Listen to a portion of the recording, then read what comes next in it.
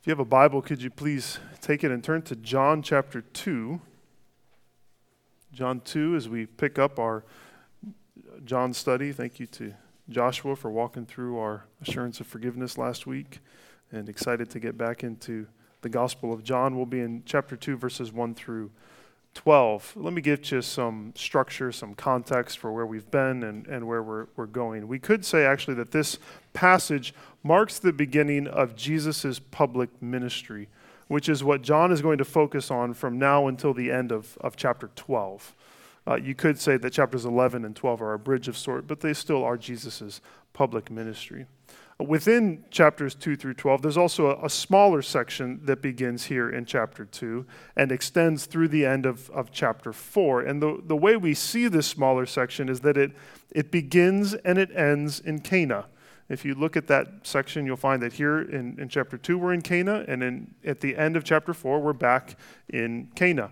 And John is surely doing that on purpose through the inspiration of the Holy Spirit. And within those two areas, within chapter 2, verse 1, all the way to the end of chapter 4, he's emphasizing through these different stories how the old is passing away as Jesus brings in the newness of his kingdom. This theme of newness is going to be something that we see over and over again in the next few weeks.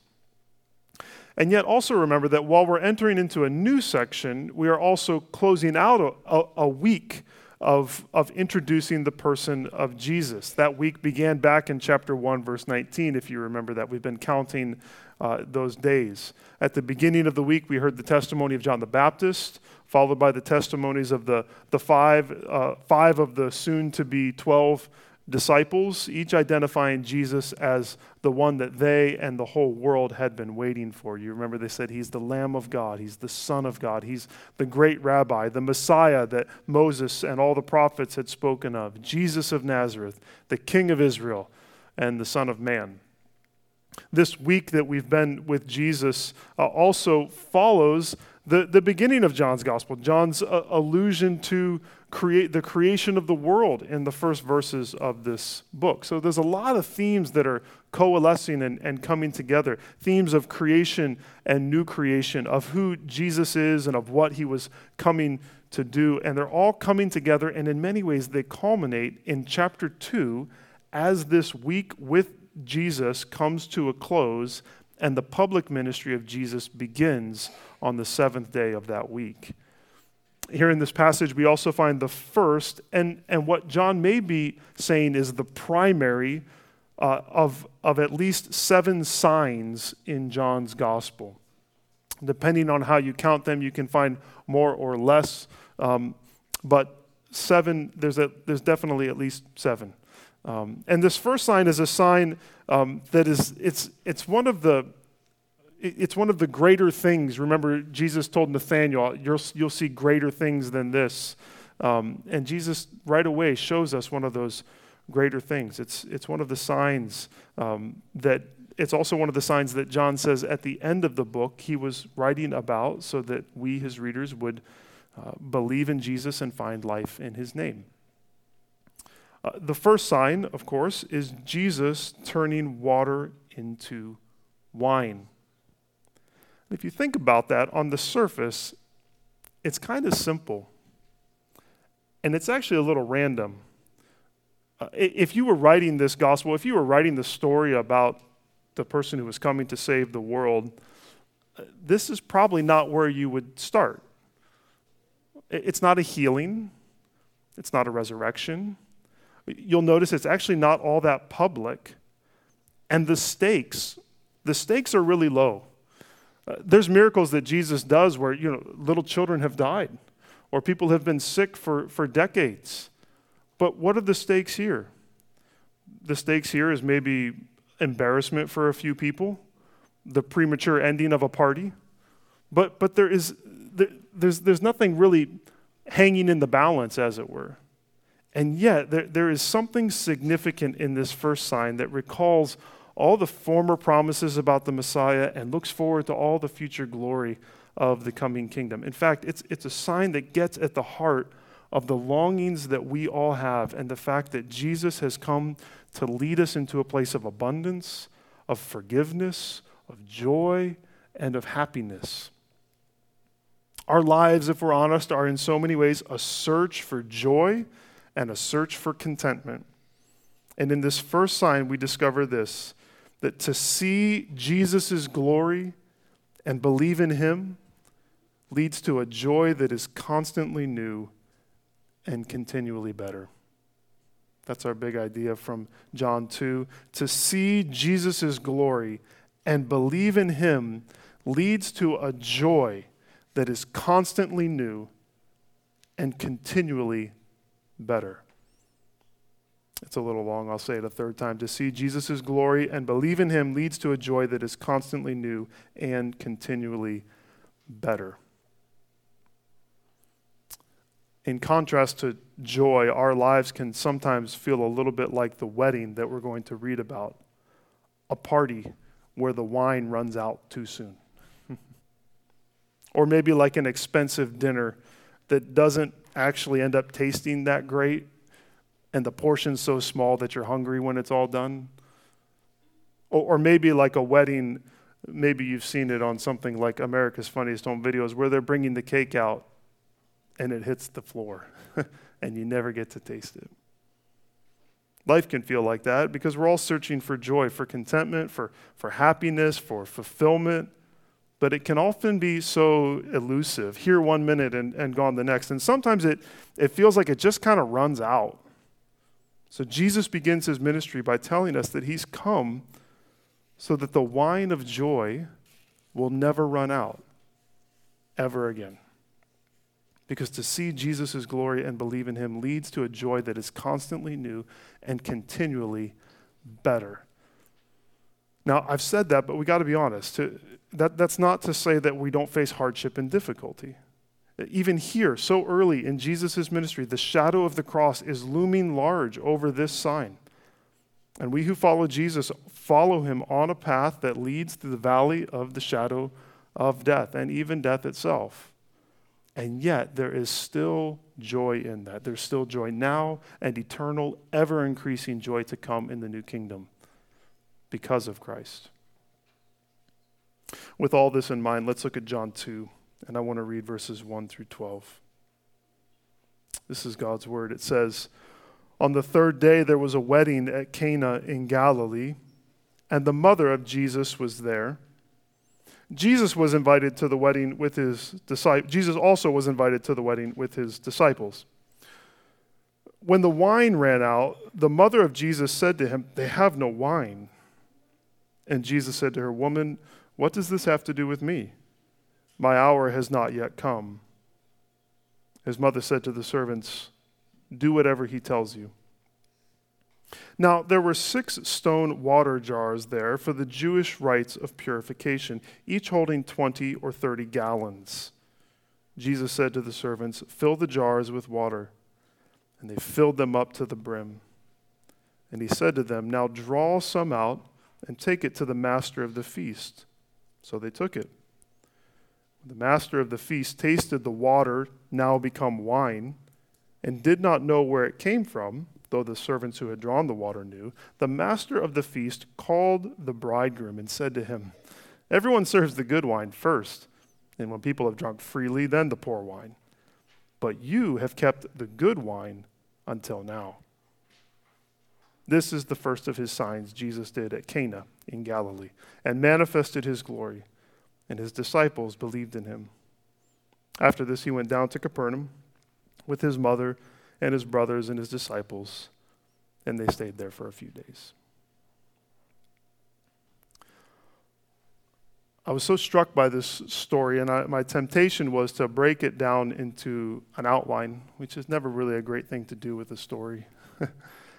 I think it's going to be better if we just walk through this account of Jesus' first sign and meditate on all that was going on here and try to get ourselves into the context of what this sign meant, and then to try to draw out a little bit about what it tells us about Jesus and what it means to believe in him. So in other words, let's pause first and really hear this story, and then we're going to see what it says to us about who Jesus is. John paints the picture for us, doesn't he? He does so first by talking about the who and the where of this event. It's a wedding in Cana of Galilee.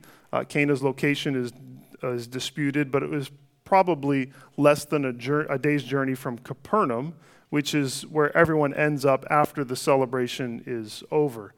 We usually associate Jesus, rightly so, with Nazareth, but it would seem that Capernaum, actually, a city on the north side of the Sea of Galilee, was his home base for a lot of his ministry. It's also where a lot of his disciples were from, including Peter. We know that Peter had a house there in Capernaum. Jesus' mother, Mary, was also at this wedding, though she's never mentioned by name in John's gospel. I don't know that means anything, just interesting to note. Along with her, Jesus is invited to the wedding, as well as all of his disciples, and possibly his brothers, and maybe his sisters were there, according to verse 12. We know for sure that Jesus had brothers, but the word for brothers here could also just refer to siblings, men and women, so he could have had sisters as well. We just don't know. Other than these specific guests, no one else is identified, not even the bride and groom. We don't know who they were. They could have been relatives of Jesus or just friends. We don't really know, but what we do know is that Mary was there, the disciples were there, and Jesus' brothers and maybe his sisters were there as well. So we can kind of see the crew. Maybe they were all at the same table or something, however you want to imagine it, at this wedding celebration. And of course, they're not the only guests. The entire town would have been invited to this celebration. And this would actually not be the only day that it would have been celebrated. Here in America, a wedding might occupy you for half a day. Though there's actually a growing trend towards shorter, more streamlined weddings. Here in Louisville on Valentine's Day at Whitehall Estates, they were offering 6 slots for micro weddings, $500, and it got you and up to 20 guests, an officiant, cake and champagne, and a photo, and you were done. Micro wedding. There was no such thing as a micro wedding in Jesus' day. I did a little research, too, about Filipino weddings, and you may be more accustomed to this. What I read was a traditional Filipino wedding lasted 3 days. I don't know if that's still the case, probably in some areas, but not in every area. And in Jesus' day, the celebration of the wedding would have lasted at least 3 days, and as long as a week that they would celebrate this wedding. We're told that they're at this wedding, but we don't know what day within the celebration these events happened on, but it's obvious that it was too early for the party to be over. There's some concern that it should have gone on longer, but it was going to stop. The problem was that the wine was running low. And not just running low, it was gone. There's no wine left. Now, supplying sufficient food and drink for the celebration was the groom's responsibility. And in a shame-based culture, to run out of wine in the middle of the celebration would have been a total embarrassment. D.A. Carson even says that there's some evidence that the relatives of the bride could sue the groom for such a humiliating oversight. Now, Mary's there, and Mary becomes aware of what's going on. It could be that she was helping to organize things in some way. She seems to have some control over what's going on with the servants, and so she has some sort of authority in this situation. And she tells Jesus, very simply, they have no wine. But it would seem that she told him in some sort of way that she expected him to do something about it. That could have been simply because he was her eldest child. Joseph may have passed sometime before, and so he was the one that she looked to for help in different circumstances. Maybe she just knew that Jesus was a thoughtful and caring and resourceful man who could step in and maybe help come up with a solution. Or maybe she was thinking about some of the prophecies before his birth, and she was wondering if now might be the time for him to do something unique. Well, whatever was on Mary's mind, there seemed to be something else on Jesus' mind. He responds to her statement in a way that seems a bit dismissive, doesn't it? He says to her, "Woman, what does that have to do with me? My hour has not yet come." Now, to call her woman, that sounds a little disrespectful, doesn't it? However, it was not. It was not disrespectful thing for Jesus to say, but it also wasn't familiar.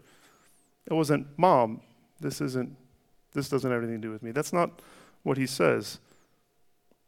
There's not a softness to it. The NIV says, dear woman, which is probably assuming a little bit too much, actually. It probably conveys in some way that while Jesus is still Mary's son, as he begins this public ministry, he's also stepping into this role that he's the Son of God. He's the Messiah. And her familial connection doesn't give her any kind of authority or special way or special sway in connection to the mission that Jesus has. He is in some ways stepping back and saying, this is different than what's going on in the family. This is new and unique. His brothers learn the same lesson we'll find in chapter 7 when they try to force his hand on something. But it's what Jesus says about his hour that's probably most revealing. Did you notice that he says, my hour has not yet come? And this theme of the hour is one that John is going to continue throughout his gospel. This is where it first shows up. And what we find in chapter 12 is exactly what the hour is, and he calls it the hour of his glorification. But it's a glorification that occurs through his humiliation, through his death on the cross. With this in mind, Tim Keller points out that here at this wedding, it could be that Jesus' mind, as he's thinking about this hour, is also in fact taken to his own bride, to the church. In John 3, he's said to be the bridegroom, and he's responsible for providing what is needed for the celebration of his wedding. But the wine that he's going to provide, as we'll see in John 6, as we see in the Last Supper, is his blood. Jesus turns Mary's request, and he actually takes this whole wedding celebration and makes it a parable. There is wine that is needed to bring everlasting joy so that the celebration never has to stop. But now is not the time for that particular wine to be poured out. That hour is still later. The hour of Jesus' glorification has not yet come. So that wine will not show up at this feast.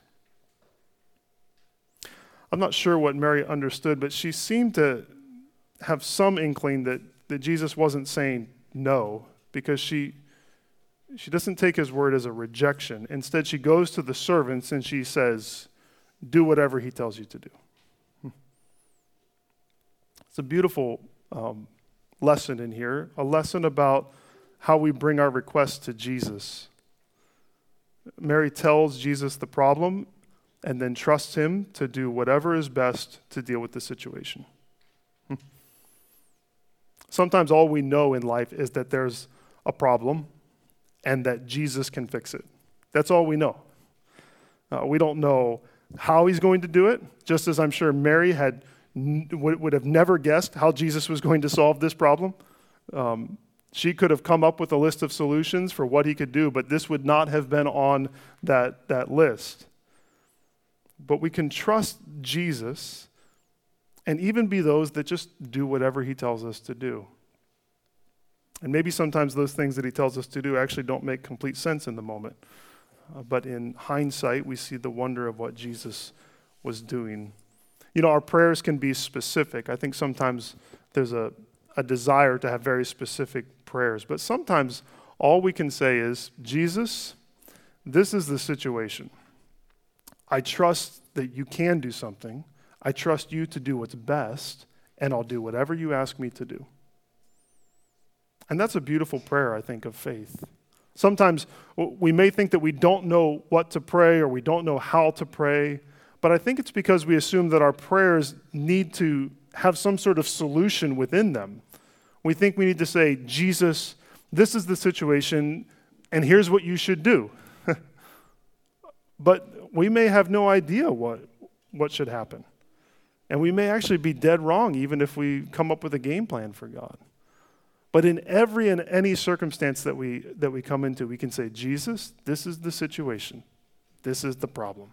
I trust you to do what is best, and I'll do whatever you ask me to. And that's a beautiful prayer of submitting to him.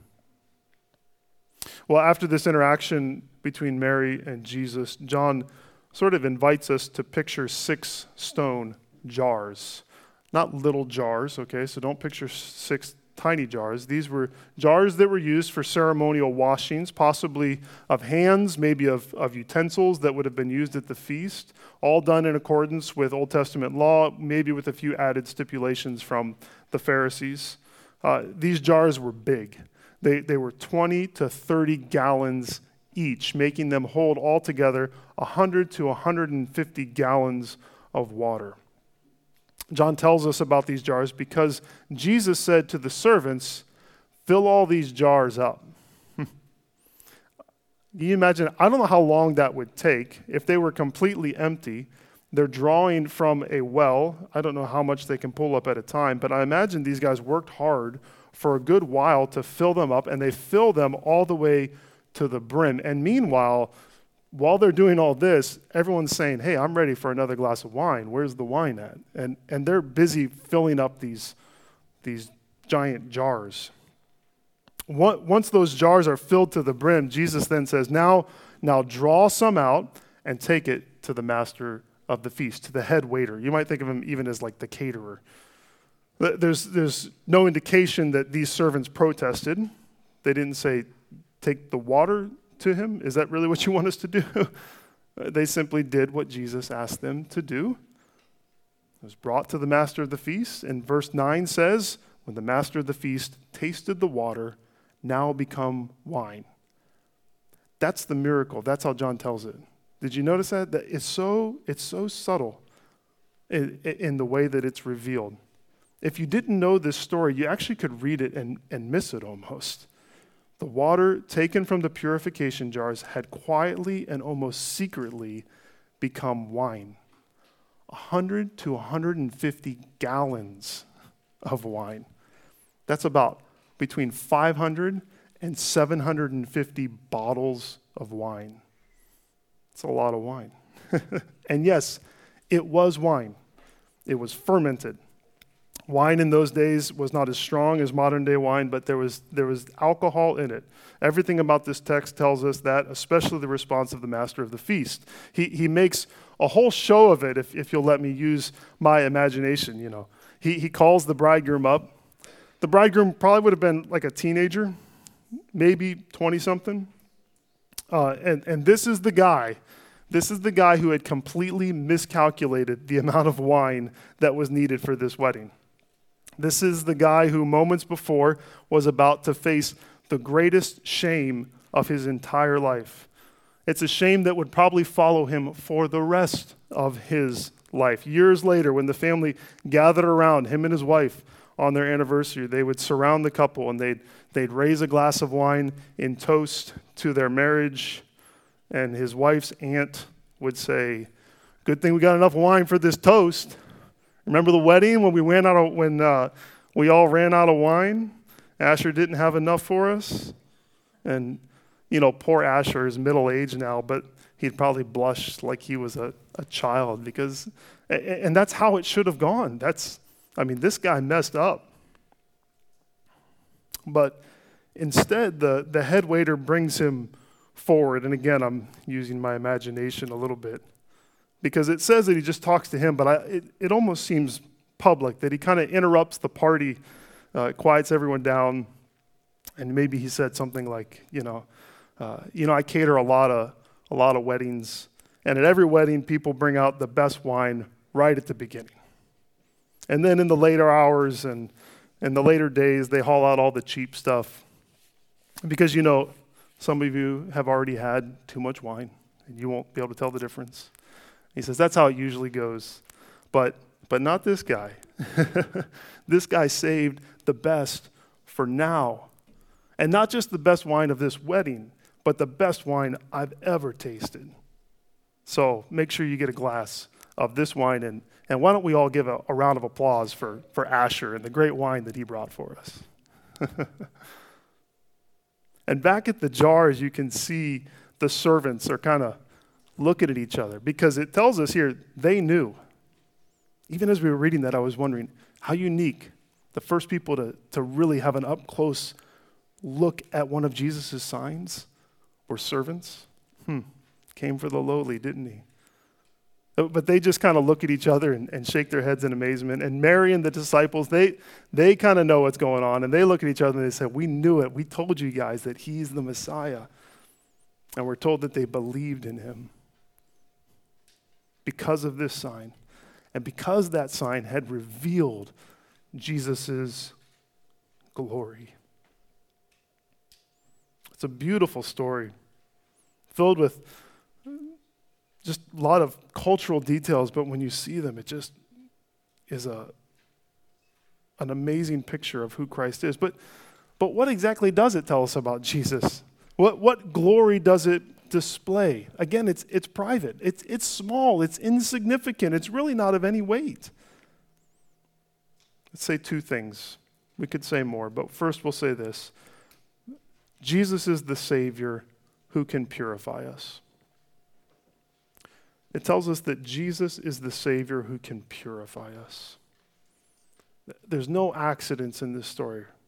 And it is no accident that Jesus puts water into jars that were used for Old Testament law keeping and then turns it into wine. In fact, Carson says, there's a good argument that could be made that the servants filled the water jars, and then when Jesus told them to draw out the wine, that they didn't actually do it from the jars, but they did it from the well. Possible. And that would mean that those jars would sit there filled to the brim with water, signifying that the old covenant practices were complete. And now this new wine was being drawn from the well. Well, wherever the wine came from, in the end, Jesus announces that he is able to bring purification in a new and a better and a more joyous and life-giving way than the law ever could.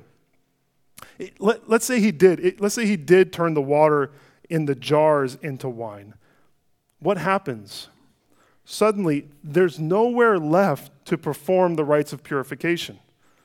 People show up and they go to wash their hands or to wash their spoons in the jars, and the servants go, wait, that's the wine. You can't wash stuff in there. They can't even do the rites of purification anymore. What do they have to do? Drink the wine. Purification doesn't come anymore through washing. What's it come through? It comes through drinking the wine that Jesus has abundantly provided. The gospel call, remember, is not to clean ourselves up, but it's to take up the cup of salvation and to drink it. To find in Jesus the purification that comes because his life and death and because of his life and death and resurrection, and then to joyously celebrate the forgiveness that he freely gives. It's what we do when we take the Lord's Supper. We celebrate what Christ has done. So this sign tells us that Jesus is the Savior who can purify us, not these jars filled with water, but Jesus, the one who gives wine. It also says that Jesus is the bridegroom who provides the never-ending feast. Jesus is the bridegroom who provides the never-ending feast. As the disciples and the servants marveled, we might wonder what Jesus was thinking. And I imagine his mind probably hadn't traveled far from what he was thinking about when Mary first approached him about the situation.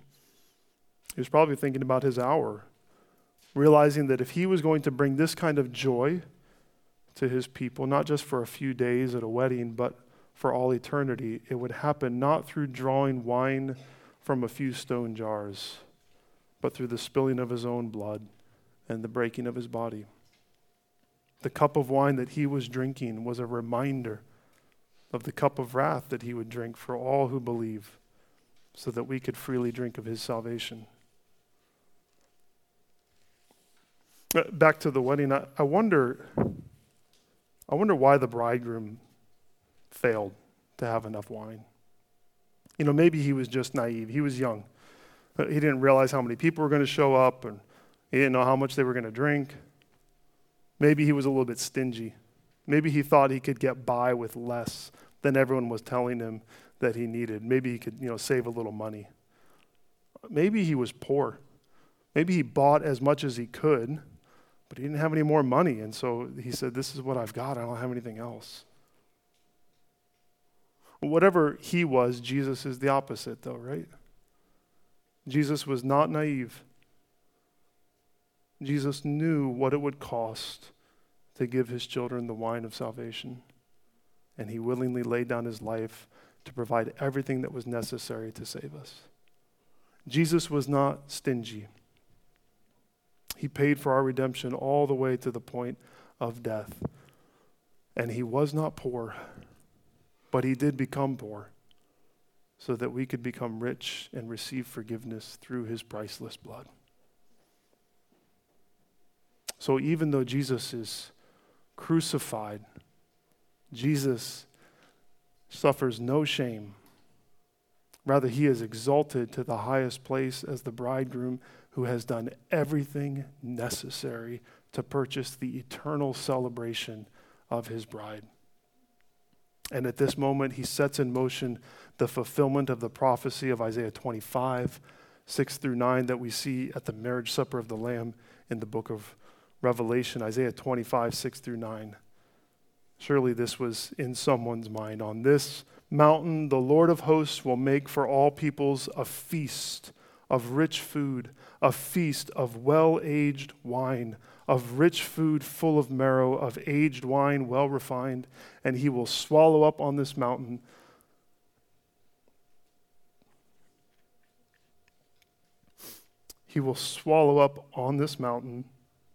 the covering that is cast over all peoples, the veil that is spread over all nations. He will swallow up death forever. And the Lord God will wipe away tears from all faces, and the reproach of his people he will take away from all the earth, for the Lord has spoken. It will be said on that day, behold, this is our God.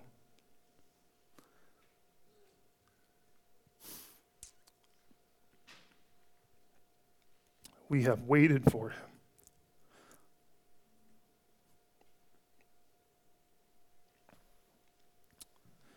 Behold, this is our God. We have waited for him that he might save us. This is the Lord. We have waited for him. Let us be glad and rejoice in his salvation. It's a feast better than this one. It's the one our hearts are made for and that every feast points to. The disciples got this in some way because they believed. They saw his glory. But what does it look like to believe in Jesus, the giver of new and better wine, so that we might know a joy that is constantly new and continually better? What does it look like to believe? I'm not even going to try to come up with anything better than the way that Tim Keller explained it. Just kind of blew me away. He said, belief, according to this passage, becoming a Christian according to this passage, looks like this. You have to admit that you're empty. And then you have to take all the credit. You have to admit that you're empty, and you have to take all the credit. You have to admit that you're empty. You have to come to Jesus and say, I'm all out. We ran out. I got nothing. I can't save myself. In fact, I'm so full of shame because all that I'm ashamed of all that I've done. I'm ashamed of all that I've failed to do. I'm hopeless. I'm lost. I'm all out. And then what you do? You take all the credit. This silly bridegroom gets all the credit that Jesus deserves. Jesus doesn't step forward and say, actually, that was me. I turned all this water into wine. He lets that guy stand up there and get all of the credit. And we, silly sinners, through repentance and faith in Jesus, Jesus' atoning death, have the righteousness of Jesus credited to us. So says Keller, our response to the gospel is this: God, accept me though I've blown it, and give me credit for what Jesus has done in my place. Isn't that good? God, accept me because accept me though I've blown it, and give me credit for what Jesus has done in my place. That's the gospel. And if we see Jesus' glory here in this sign, but even more so in his death and his resurrection, and if we believe in him, then we find a joy that is constantly new and continually better, a joy that pursues us through our valleys, that makes even the best of earthly gifts even more sweet. And it's a joy that will never, ever run out for all eternity. Let me invite you to take a moment of silence and reflect on Jesus, and then I'll close us in prayer.